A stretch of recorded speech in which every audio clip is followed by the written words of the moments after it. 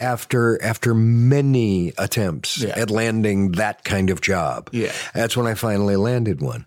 When I knew that psychically and emotionally, I had just said, I don't care.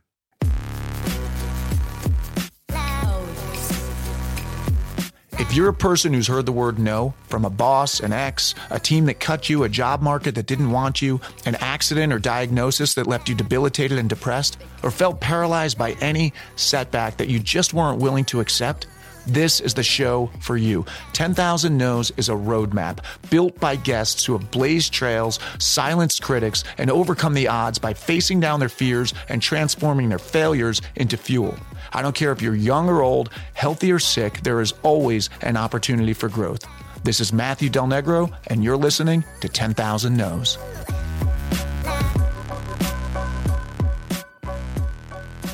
Welcome back to 10,000 No's, and thank you for being here yet again. I've been blown away by the deeply personal responses to the past few weeks' solo episodes. Thanks to those of you who have taken the time to write to me and share how this show has helped you make drastic, positive shifts in your life. It's so cool for me to hear this. But today, we shift back to the interview format with actor Jeff Perry.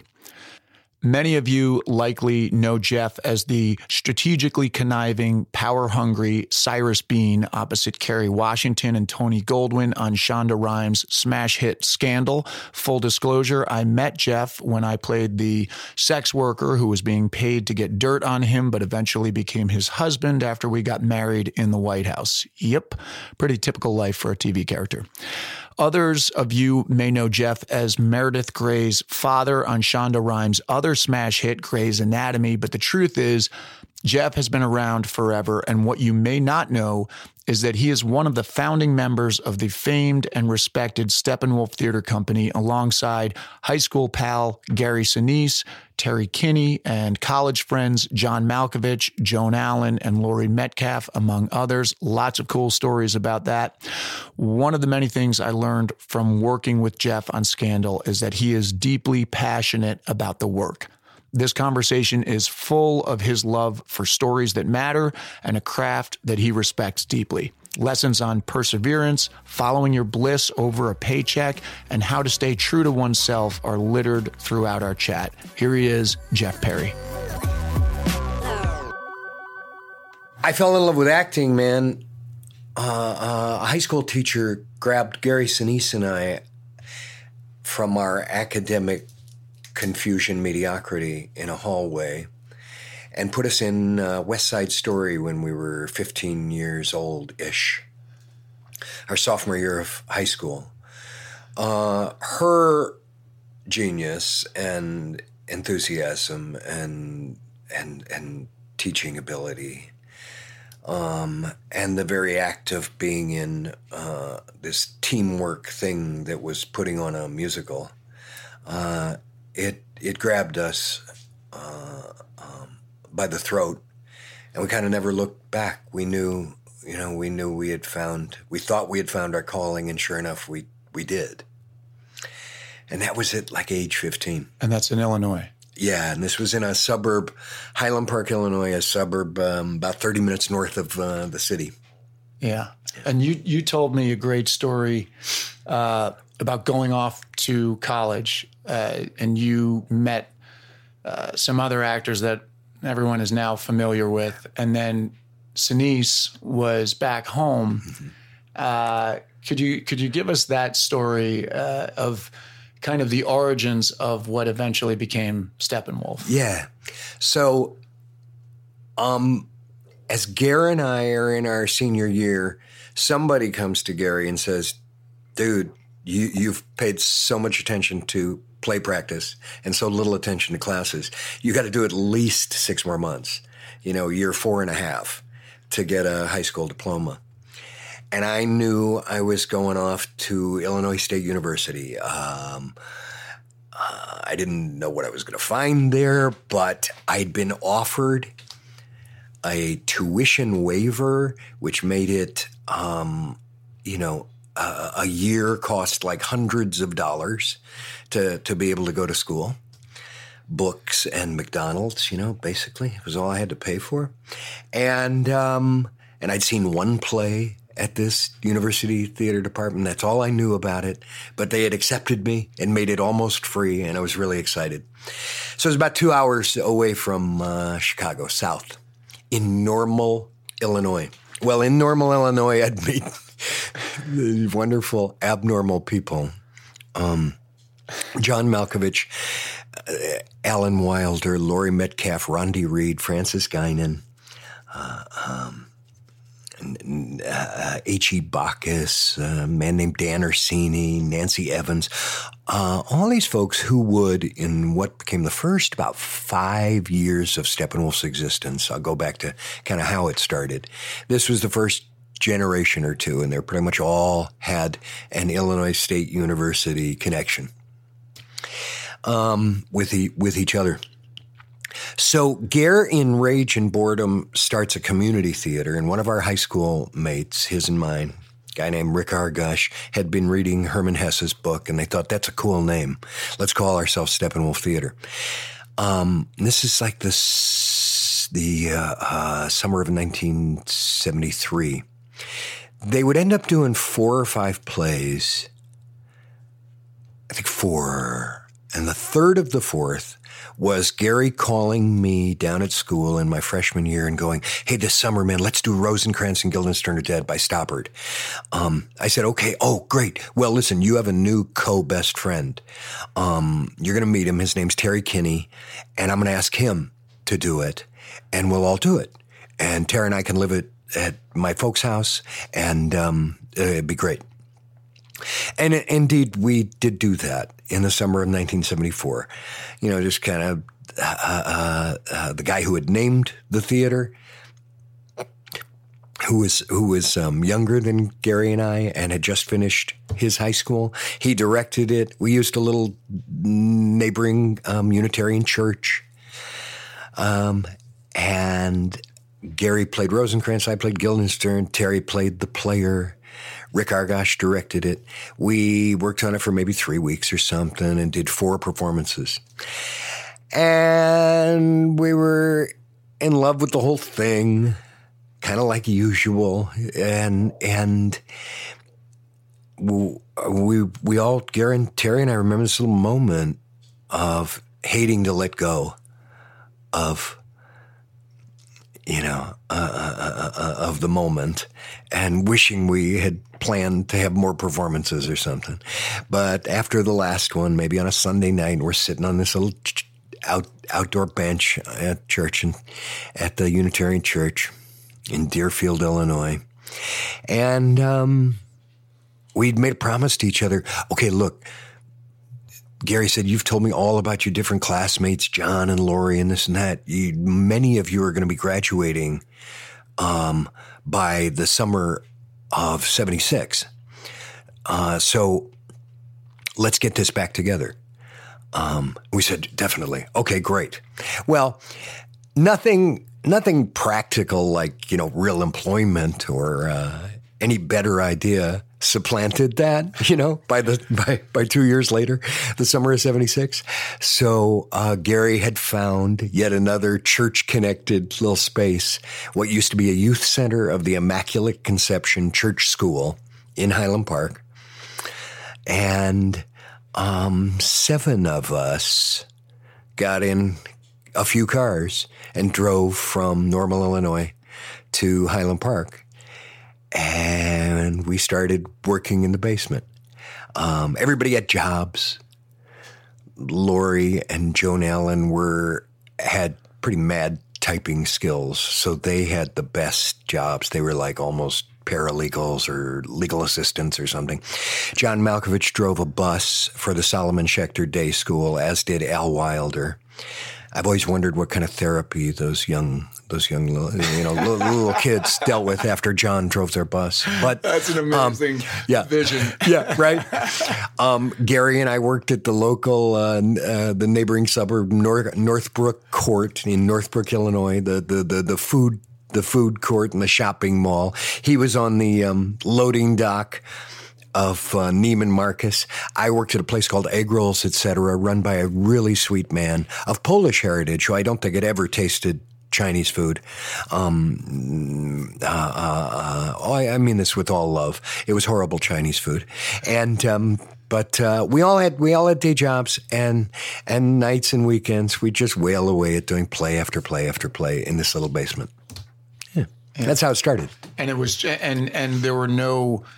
It was just what you saw next was what was in front of you. Let's just get together. Let's do the work. It wasn't this grand vision of what it ended up becoming. No, not at all. Yeah. No, not at all. It's just about the work. Yeah. Which is, knowing you, having worked with you for a while, that is, I think of you as the consummate workhorse actor. You really care. So it's not surprising knowing that, hearing that again. You've told me a version of this story.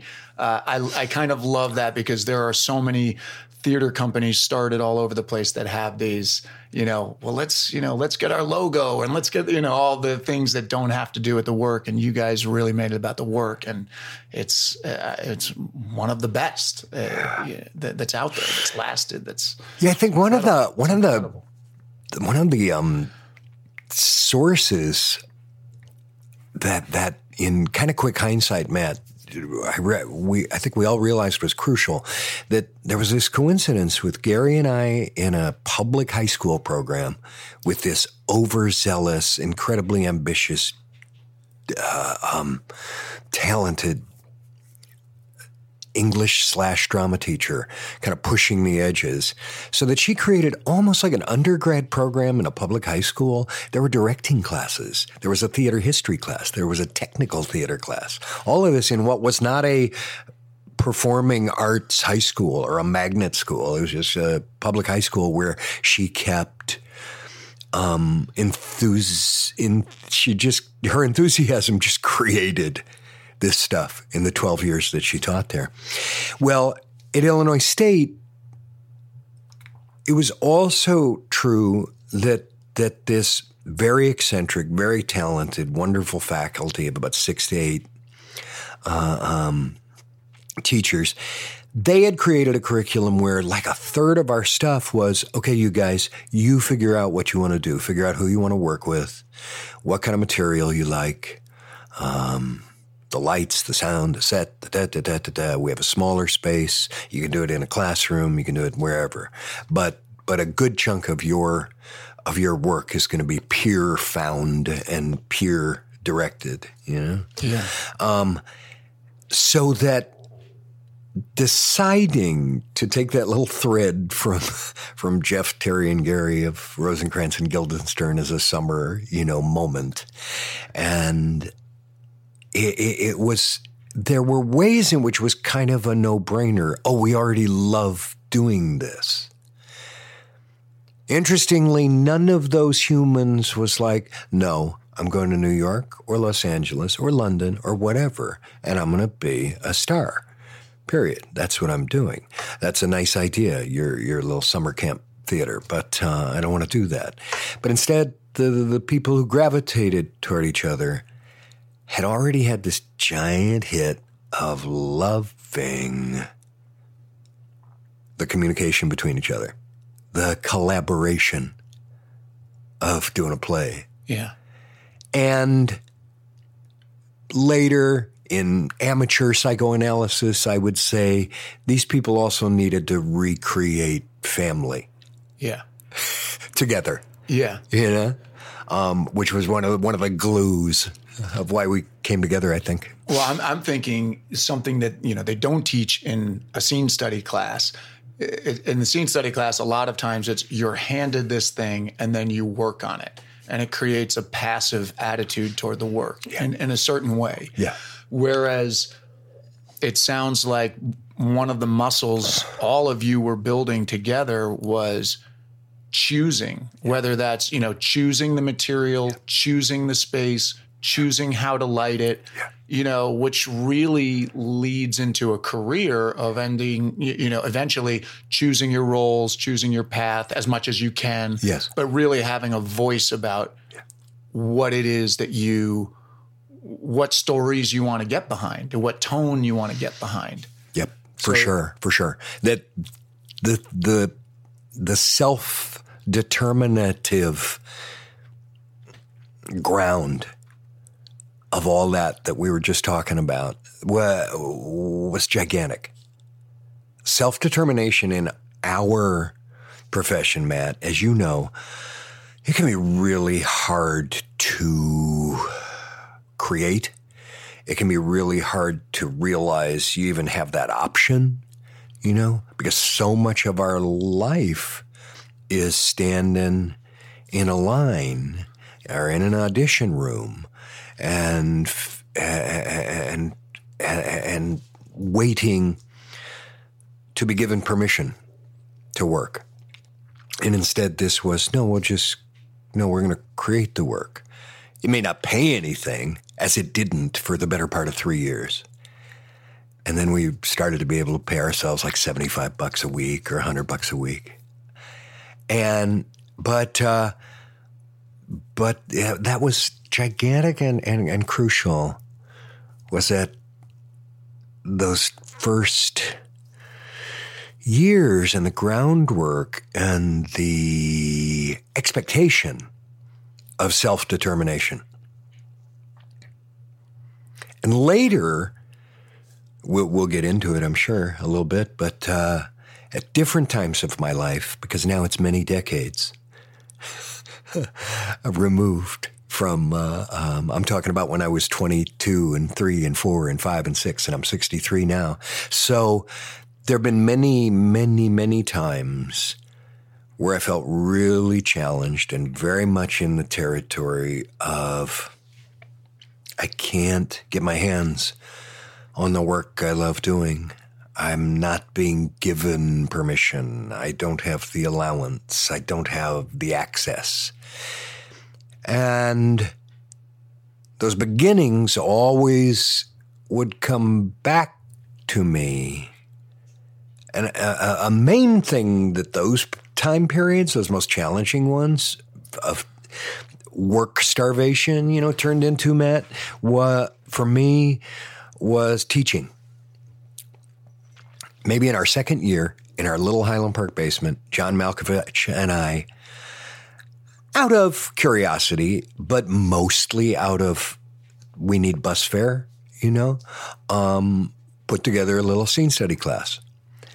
I ended up quite loving it. John would do it a bit over the next few years, but he would also start to get paid work before almost any of us. And, acting work. And I loved, whether I had any business or even still have much business teaching, I loved it. I loved turning my chair in the opposite direction, sitting, 5-10 feet away, and kind of helping actors try to see possibilities. What's different from your first instincts? And what if we go back and study a little bit more? What is the script giving us?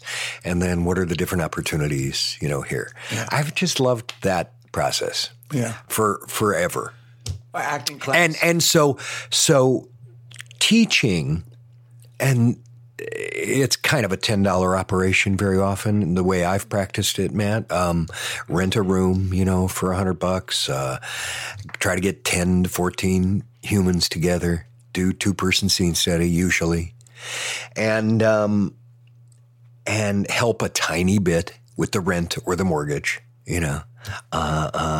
but mostly keep my heart alive, so that I'm not getting anything this month or these 3 months. I'm not doing the acting I love doing.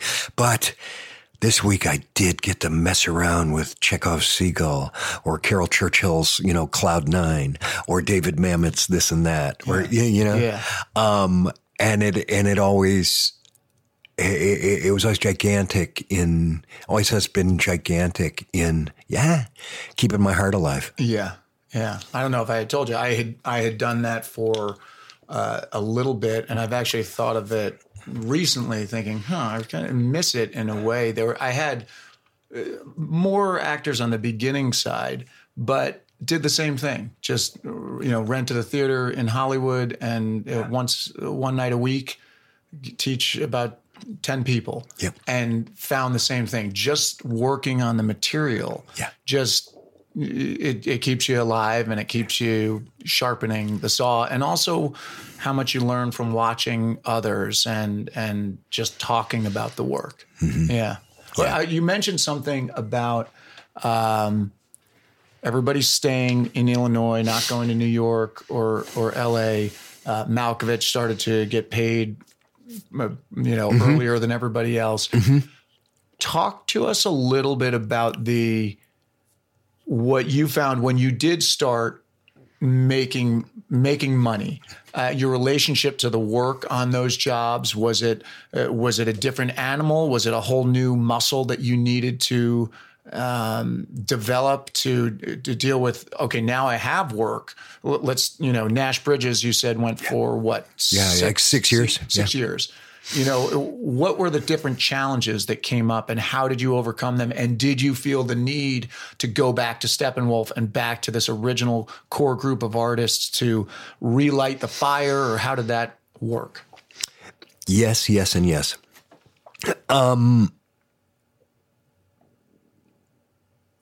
was, when I landed Nash Bridges, it was coming off what felt like months, God knows, might have been sort of years, something, where I felt like, my solo actorness in Los Angeles is in such gigantic contrast to the joy I felt in Chicago growing up, where even if it paid almost nothing, there was, as we talked about, self-determined bliss of work that I was passionate about.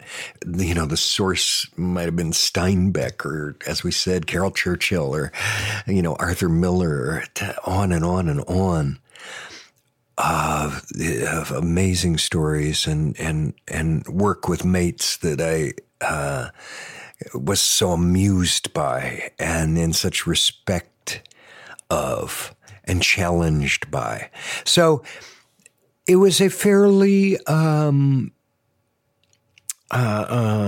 would find, I think most actors would say, well, that's a pretty rarefied territory to be able to spend much time in. That's hard to find. Yeah. And when I started knocking on doors and just auditioning as a solo human, many times I remember writing a dear high school English teacher named Mark Allison, and he said, "How's it going, Jeff? How you doing out there? I'm always plugging for you." And I said, "Mark, I feel like I'm only able to get the bottom of the potato chip bag, those horrible little crumbles that are not satisfying." And then he's like, hang in. So I get Nash Bridges. How old are you when you get Nash Bridges? About 35. Okay. Ish, something like that. And 76, 22, 86, 32. Oh, so yeah. Yeah, 34, 35, something like that. And I'm amazed at the remuneration. Wait. This is 100 times or something what I've ever made. Wait. I know I can pay the rent. I can pay the rent for a whole year based on this order of 6 episodes or something. Yeah. Oh my God. I'm going to live in San Francisco and I can use Southwest Airlines like it's an Uber that didn't even exist in the era we're talking about. Be home in 55 minutes. Anytime I have like more than a day and a half off or something. There were many things about it that were amazing. One of the artistic things that was amazing was that it was destined to be my film school as an actor. That the short gigs, whether it's a guest star or maybe a recurring or slightly recurring, I never, Matt, had been able to kind of drop my shoulders craft-wise and have the calm or vision or patience or lack of nerves to enjoy the difference between the stage work that I'd grown up with and the camera work that I was doing in the short gigs as a visitor on other people's sets. Being a regular with a lot more hours of time, practice, and that giant emotional thing of, you've got to check. No one's kicking you out. I don't think anybody's going to fire you. You don't have to look over your shoulder. Da-da-da-da. It allowed me to begin to learn and love camera work and whatever was different about the things that are different about the craft. Storytelling is storytelling. Trying to embody someone and empathize with someone as a character is common. And then there's a thousand little differences in sheer protocol and habit and how to use your energy and something being photographed versus something being live. Yeah. So those were all giant positives. A negative, man, was I felt this growing distance of, oh, you got spoiled, dude. You got spoiled. You spent your whole 20s doing stuff you love, and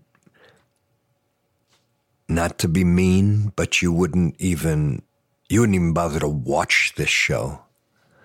And in fact, you don't bother to watch it, even though it's paying you, because you don't care about it. Yeah. And that was a real hard disconnect to get used to. And I remember feeling this, hearing this internal voice of, welcome to civilization, man. Don't 95% of humans have to do work that they're not really in love with so that they can have a roof over their head and a grocery and maybe a partner and maybe kids and stuff like that. Yeah. So, grab your lunch pail and do the job. This is what people have had to do all the time. And so that was basically not immediate, but a pretty successful cheerleading kind of voice with that. But what I did do somewhere in those middle of those Nash Bridges years, Matt, was that needing that connection and needing that work that filled more of me. I got on the phone to my mates back at Steppenwolf, who I know love teaching, and said, you guys, do you think we could start a summer school that could add something to American actor training that isn't absolutely redundant and kind of get at what we've barely articulated to ourselves, which is, how does a group of actors find the story in the quality of their communication, and how do they make each other better? Kind of like a ball team that's almost, it's not like we didn't have directors, but almost like a ball team where, if anybody's a basketball fan in this audience, Phil Jackson, you would sometimes be amazed. How can he win like 9 or 10 or whatever championships and almost never get off the bench? And the team will be in absolute trouble and he refuses to move. It's like they will get themselves out of it because of how we've practiced in ways you haven't seen, Yeah. And that's, in a way, what Steppenwolf always hoped to do. It was very player-led storytelling. Yeah. A group of actors telling the story in real time. So I missed that like crazy. And they all said, yes, let's try. Some of my mates. And I was back there a couple weeks ago, bud, and it's in its 23rd year of a continuing experiment with about 20 to 24 students at any time. Generally, it's like a early-ish career pit stop for these actors. They might be 26 to 28 years old, the majority, and out of school long enough that they're missing sheer practice. And that's been really joyful. And at sort of the same time in those Nash years, Tom Irwin and I found ourselves calling our artistic director and saying, can we teach classes in the West Coast? Or actually, no, it was quite a bit later than that. Because that's 23 years old. We're maybe 15 years ago. Tom and I called Steppenwolf and said, we love teaching. We're out here on the West Coast most of the time. Can we do it under the umbrella of Steppenwolf? And our artistic director, who's in showbiz heaven, named Martha Levy, she passed this last year or so. But she paused and she said, you guys, do I have to do anything? And we laughed. No. This will not add to your task list. We think we can do it. We think we can do it for $100, and we'll have insurance waivers so nobody gets hurt. And she said, "Yes, please have fun." That's great. Yeah. Well, tell me about between just timeline wise, when you were in your early 20s. Yeah. Working with that whole crew of actors. Yeah. What did Nash Bridges lead you out, or you already had moved out here? How did that work? I had when already. Did you start making a living as an actor, or starting to get any kind of supplement your living? Was that in the Midwest, or did you come out here, like make a decision to come out and branch away from everybody? What was that? Like I said, we started, Gary and Tara and I had that little moment in the summer of 1974, and then 1976, a group of, like 8 of us. And then by 79, 80, it became about 13 of us. And by 82, 3, 4, 5, 86, all the way to 89, the theater moved shows, True West to off-Broadway, And a Nightingale Sang to the Lincoln Center, Orphans to off-Broadway, Balm and Gilead to off-Broadway, The Grapes of Wrath to Broadway, all between about 82 and 89. And all of that led to actually making almost a living off of theater. Yeah. Both in Chicago and in New York, those years, or at least for part of the year. Yeah, you know what I mean. And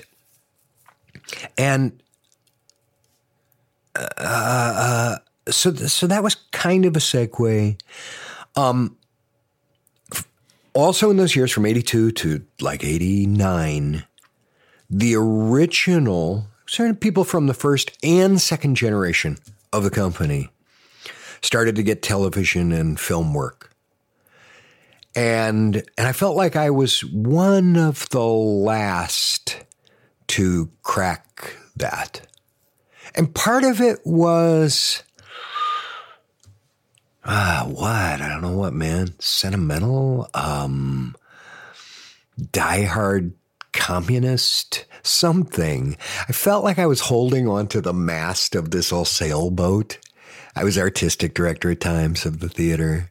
And that I really, and it could have been some fear, could have been some immaturity. It could have been an idealized something, Matt. But I was like one of the last to individuate into go get that kind of work. Yeah. And the attendant life change that is. Because I'd watched my ex-wife, Laurie Metcalf, get the Roseanne Barr TV show, which would lead to 9 or 10 years of her life. Yeah. And her ability to call me like in year 2 and say, I just want you to know, I've got Zoe's college put away. And so he's like 5 or something. Wow. Yeah. Yeah. And so, I had the experience of all that. Yeah. And seeing John Malkovich get nominated for Robert Benton's Places in the Heart for an Academy Award, all in those years, all interesting things going on. And didn't suffer from, well, we can talk about that too. I didn't suffer from horrible comparison. I was just kind of like, I love this. I love this circus life. I love the carny life that is the theater. I just didn't want to go. I didn't want to go. But then I just sort of needed to.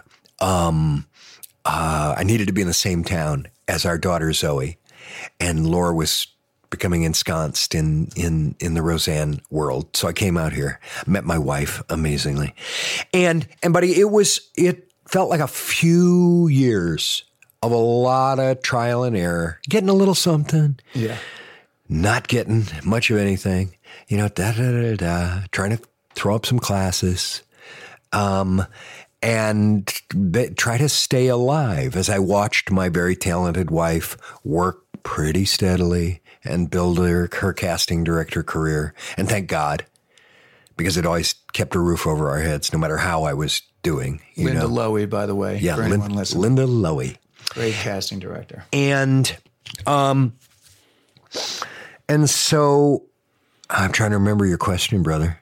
But yeah, so there were really rough times there before I got this first series regular. And what shifted for you when you came out of that experience? And I want to answer what you just said, but I often say this to myself and to acting students. What shifted from what felt like a pretty long period of getting nowhere and landing that gig, I was so deeply fatigued and so deeply not able to give a shit anymore about what the auditioners wanted. So I kind of closed a loop, and I know everybody who has to audition for gigs will get this. And I kind of got rid of that. What you come to find out is completely unhelpful, damaging energy of, Matt's written this film and he's auditioning me, and what does he want? I'm going to try to figure out what he wants and give it to him. Versus what's interesting to me in this material is this, and I'm going to do it, and I don't give a shit whether they like it or not. So were you saying you were deeply fatigued prior to getting Nash Bridges or after the 6 years on Nash Bridges? You were prior to. And That's when you finally. And that's when I finally landed after many attempts at landing that kind of job. Yeah. That's when I finally landed one. When I knew that psychically and emotionally I had just said, I don't care. I don't care if I get it. But today I am going to do something that interests me. Yeah. And I always remember, remember that, you fool. Remember that lesson, Do you ever forget it these days? Yeah. Sometimes I'm kind of like, I don't do much voiceover, and I've been trying to do it. Getting nowhere, but enjoying myself here and there. And sometimes because it's new territory, I'm in that guessing game of, I think they want this, and this and that. And I just say, that never got you anywhere. Quit it. Yeah. So let's talk about. I want to talk about Scandal because I think a lot of your fans know you from Scandal. That's where I know you. That's where we met. Yeah. You played Cyrus Bean brilliantly. Tell me a little bit about that. You were on Grey's Anatomy, also a Shonda Rhimes show.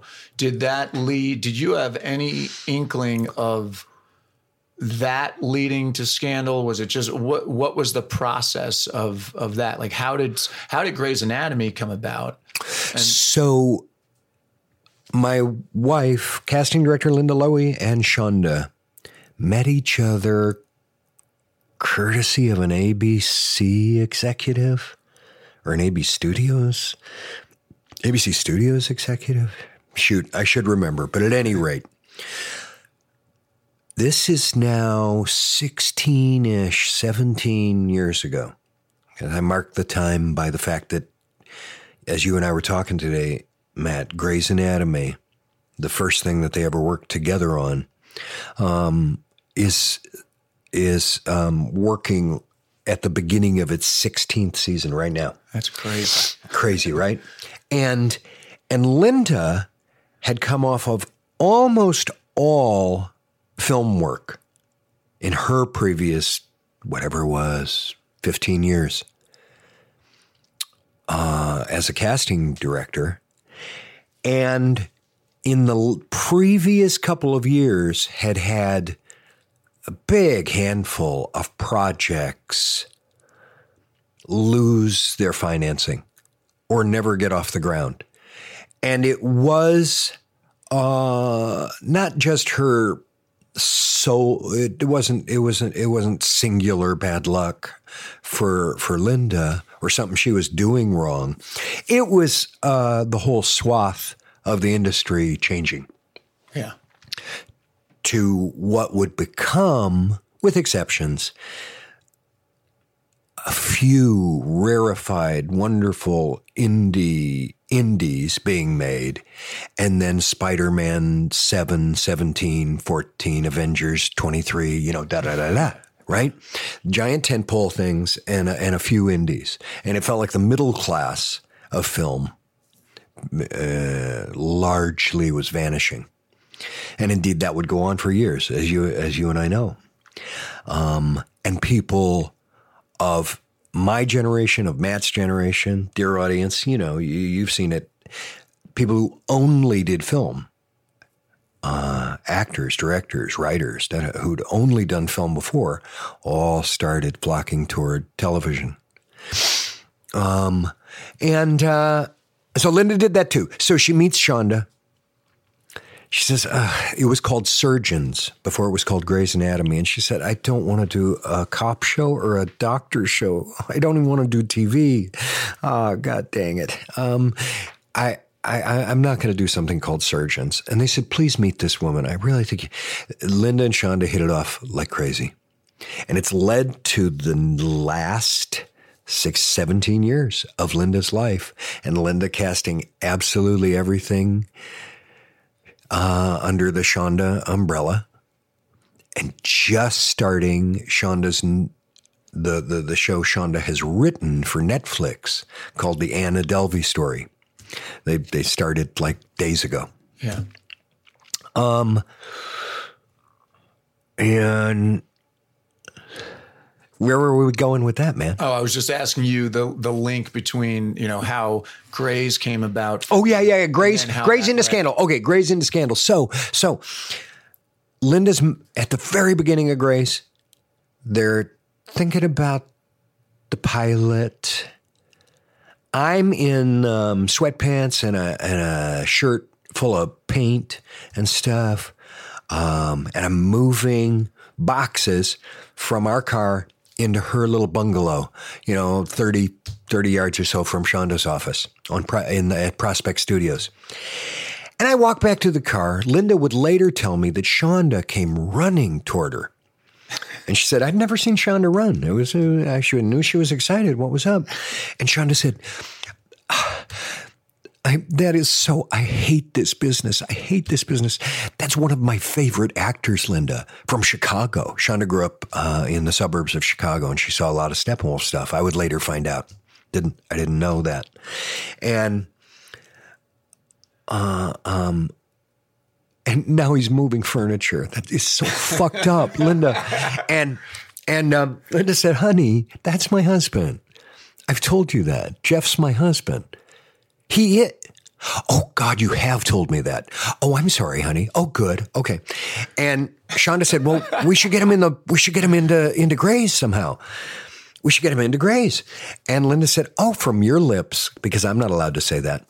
That's nepotism 101. Right. And Linda said, oh, hey, how about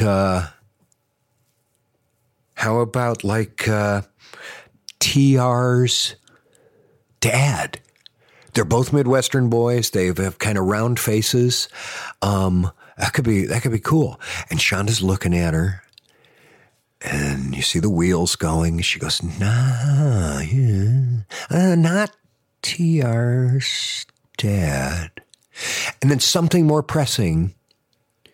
They weren't going to solve this in that moment. And something more pressing took over the conversation. Like 6 months later, I get offered Meredith Grey's dad when Kate Burton has already established a recurring as Meredith Grey's mom, a uber famous surgeon in her own right, who is now struggling with Alzheimer's, is being attended by T.R. Knight. And in her Alzheimer's, Kate Burton's character, Meredith's mom, mistakes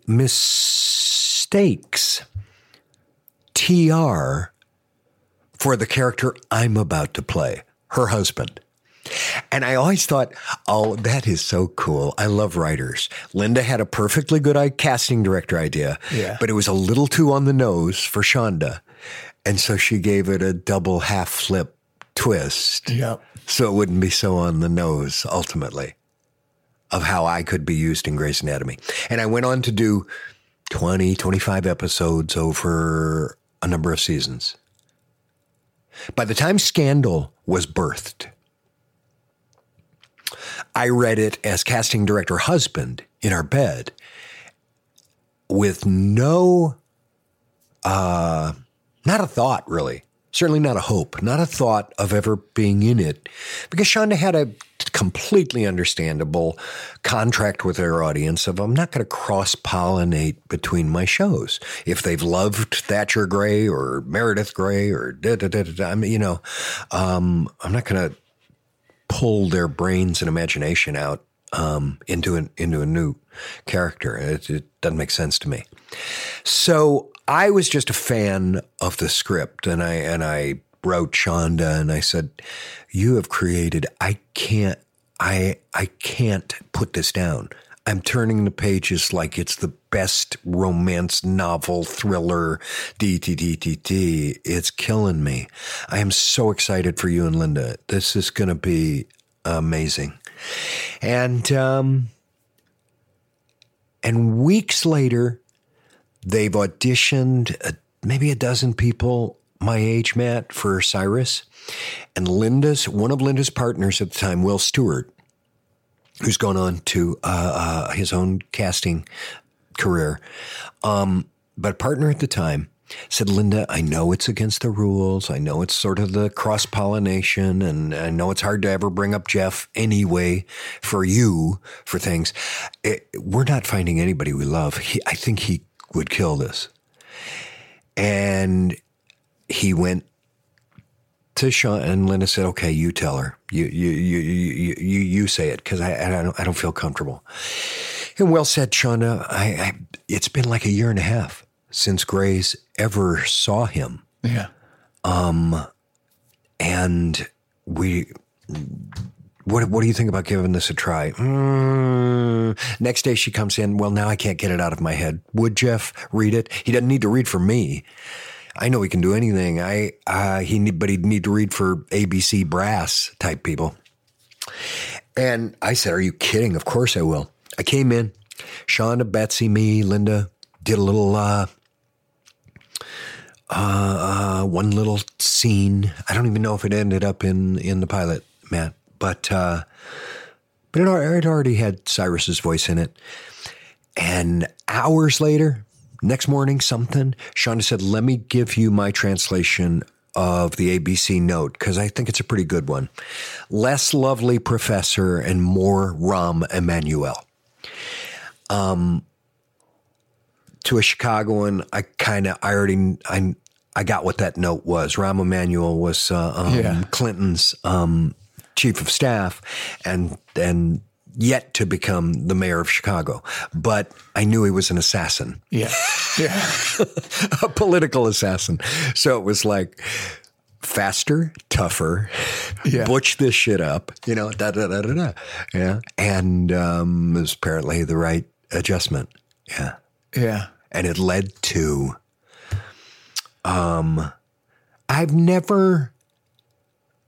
this was a confluence that you can kind of go, oh, wow, man. If this aspect of my work life never gets better, I'm not going to be a baby and I'm not going to be horribly ungrateful or a horrible little pig and deny that this was heavenly, because Matt, we got to do so much together. You could tell how much I loved it. It was just, I felt like I was seen, like it was somebody writing at the peak of her powers, really loving doing so, kept seeing things in us actors and kind of creating challenges in the stories for us, not just as an acting challenge, but she followed her story brain and it inherently had beautiful, little challenges in it. And that culture that you and I felt, Matt, of those people led by Carrie's tremendous citizenship and, and artisthood as the first one to work after working 17 hours, the very first one to thank the 3 extras or the 100 extras that were working that day. Yeah, she's awesome. She's awesome. She set the tone. For me, so welcoming. And that's one thing people often ask about Scandal. I didn't realize when Linda gave me that job, I did not realize how gigantic of a hit it was. And once I did it, realized how obsessed people were. So people will ask about it. And I always say, I've been on a bunch of different sets. That Scandal set was one of the happiest in terms of everyone there that was a regular was really appreciative and grateful to be there. And I didn't start till I think the 4th season. Yeah. Nobody was checked out. Everybody was really grateful to be there. The table reads were amazing. People banging on the tables and cheering when people were introduced. I've never experienced that. Yeah. Kind of, it was like a pep rally almost. And then Carrie, like you said, when number 1 on the call sheet has such a great attitude, everybody falls in line. Man. It really was amazing experience. And you could tell, you could just tell from the people that were there all the time, yourself included, you expressed that to me a lot. While we were there, you were very aware of how great it was. Yeah. Yeah, you don't have to be in the business very long. Katie Lowe's was in her late 20s when she first got it. But you don't have to be in the business very long. It can be like 3 gigs. And when it's that confluence of good fortune and good chemistry, you just go, ooh, don't F this up. Yeah, savor it. Yeah, savor it. Yeah. You did not know when you started playing Cyrus for how many episodes? About 6. 6 episodes before it was revealed that he was gay. Yeah. I experienced, on that show, people after the marriage in the White House online, people saying, thank you for telling my story. How did that factor into Did it factor into it? How did it factor into it? Did you feel a responsibility to a particular segment of the population? Was it just like, this is just another aspect of this character? Did that play into anything in any way? Yeah, there were a few levels of reaction for me, Matt. One was instantly pragmatic of, whoa, shit, wait. I quickly came to an unsurprising conclusion because she's so smart and she wouldn't have done this otherwise. Shonda, have we contradicted anything that you're about to do with me being gay in the previous episodes? No, we haven't. And then a real smile, man, an appreciation of, I love how you did that, man. Shonda, love how you did that. You introduced to already a pretty big audience the fact that this character is gay by having my husband answer the door to Kerry Washington's character. No more explanation, fanfare, or anything. And a rather aggressive, I'm not going to explain this. You will find it out the way we do find out things. Yeah. By going to a party and going, oh, he has a husband. Oh, okay. Yeah. Yeah. Yeah. Yeah. It's really perfect. Yeah. And it perfect. tells, what an efficient way to tell that story of, it doesn't matter. It's another aspect. Exactly. Yeah. It's and it's what Shonda was, it's a unforced and conscious societal and political agenda of Shonda's of, I didn't grow up with the difference between black people and white people being the giant thing among my peers and my friends. And I didn't grow up with sexual preference being the giant thing. It was one of many things. Right. You know what I mean? And so that's the world I want to talk about. That's how I want to deal with this world. And I ended up loving any sense of responsibility of somebody saying,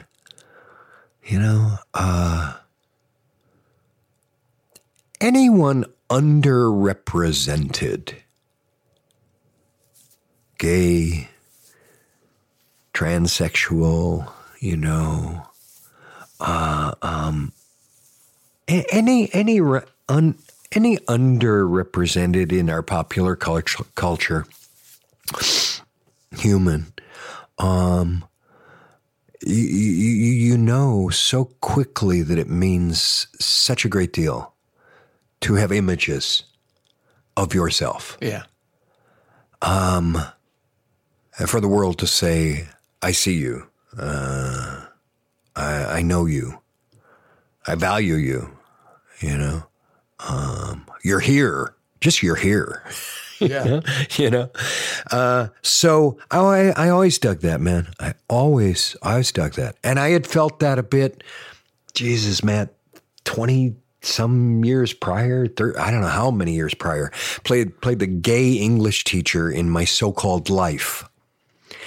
And I remember high school theater students, to be absolutely specific about it, going, it meant so much to me that you encouraged the gay kid at the high school, to be in the school play, or whatever.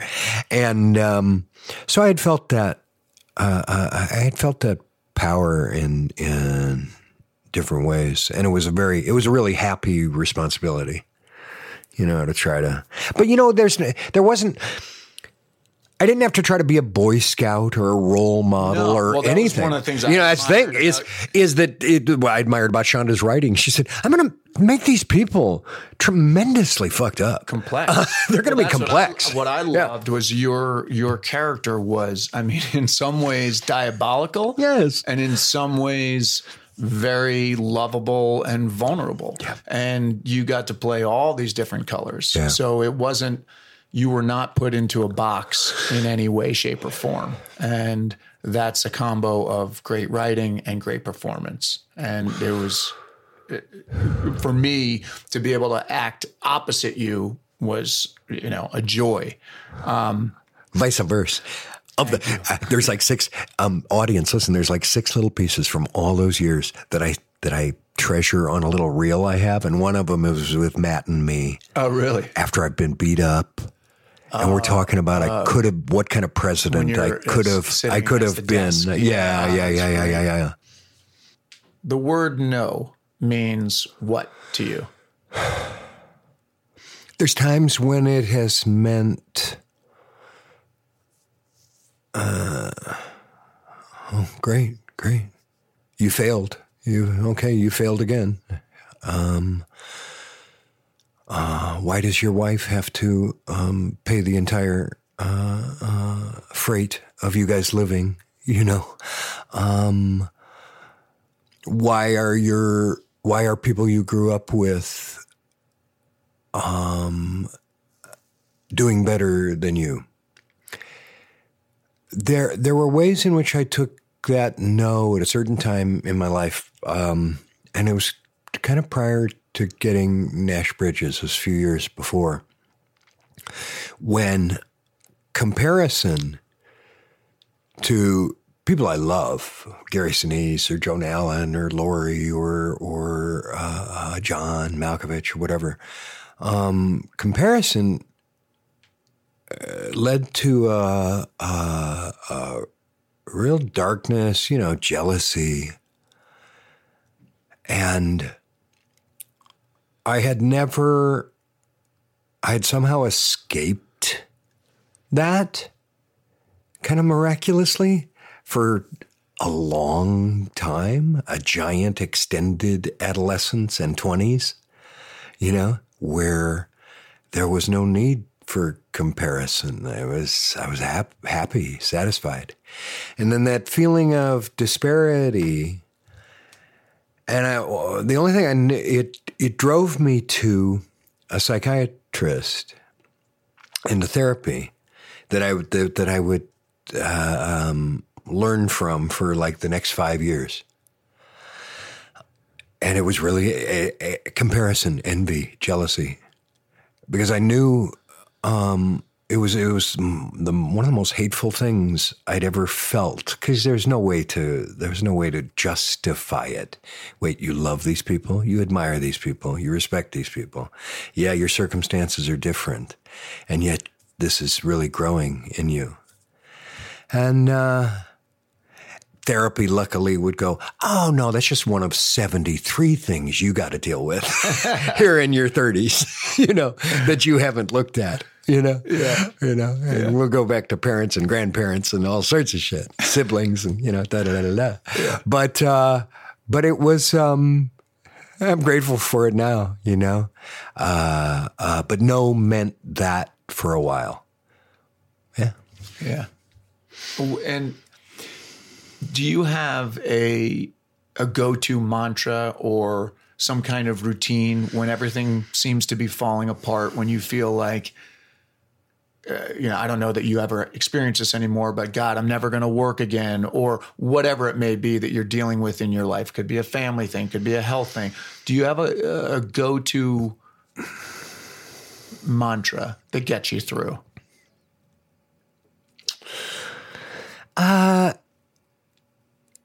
In sheer work terms and acting, because it's such a giant source of my particular reason for being here, the word interest. Does this interest me? Is this compelling to me? What's compelling to me? What is interesting to me? And then a phrase, let it be this time. That word and that phrase help me in really practical / spiritual ways to get out of my head, get out of living in, I've got to execute something that I had done in the past versus where I am in this moment. I've got to please this person, these people, this, versus the best you have to offer is what truly engages you. That's what you have to express. through this empathy with a character, through the story that you've been given, da-da-da-da. So remember that. So yeah, those two things help me. Yeah. And last question. If you could give advice to your younger self, what age would you intervene and what would the advice be?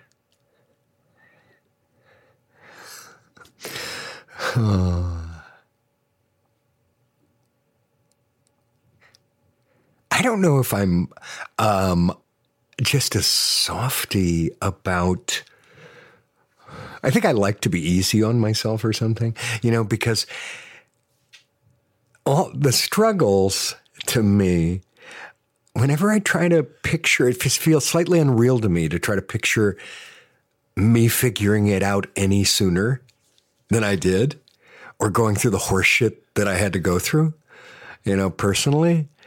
So I don't know how that could have changed. There's a great line in a play I got to do, man, by William Saroyan, the Armenian-American writer. It's called Time of Your Life. And I got to play a character who says a version of, it takes a long time for a person to become themselves. And it's advice he's giving to a younger friend in this play. And I found that to be true, man.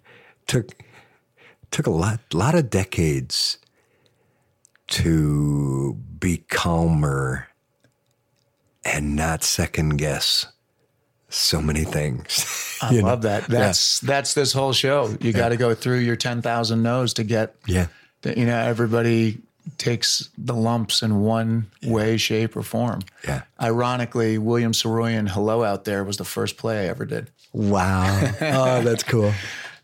Listen, I could talk to you forever. I want to be respectful of your time. Jeff Perry, thank you so much for sitting down with me. If you want to let anybody know what's up next, I can put it in the show notes.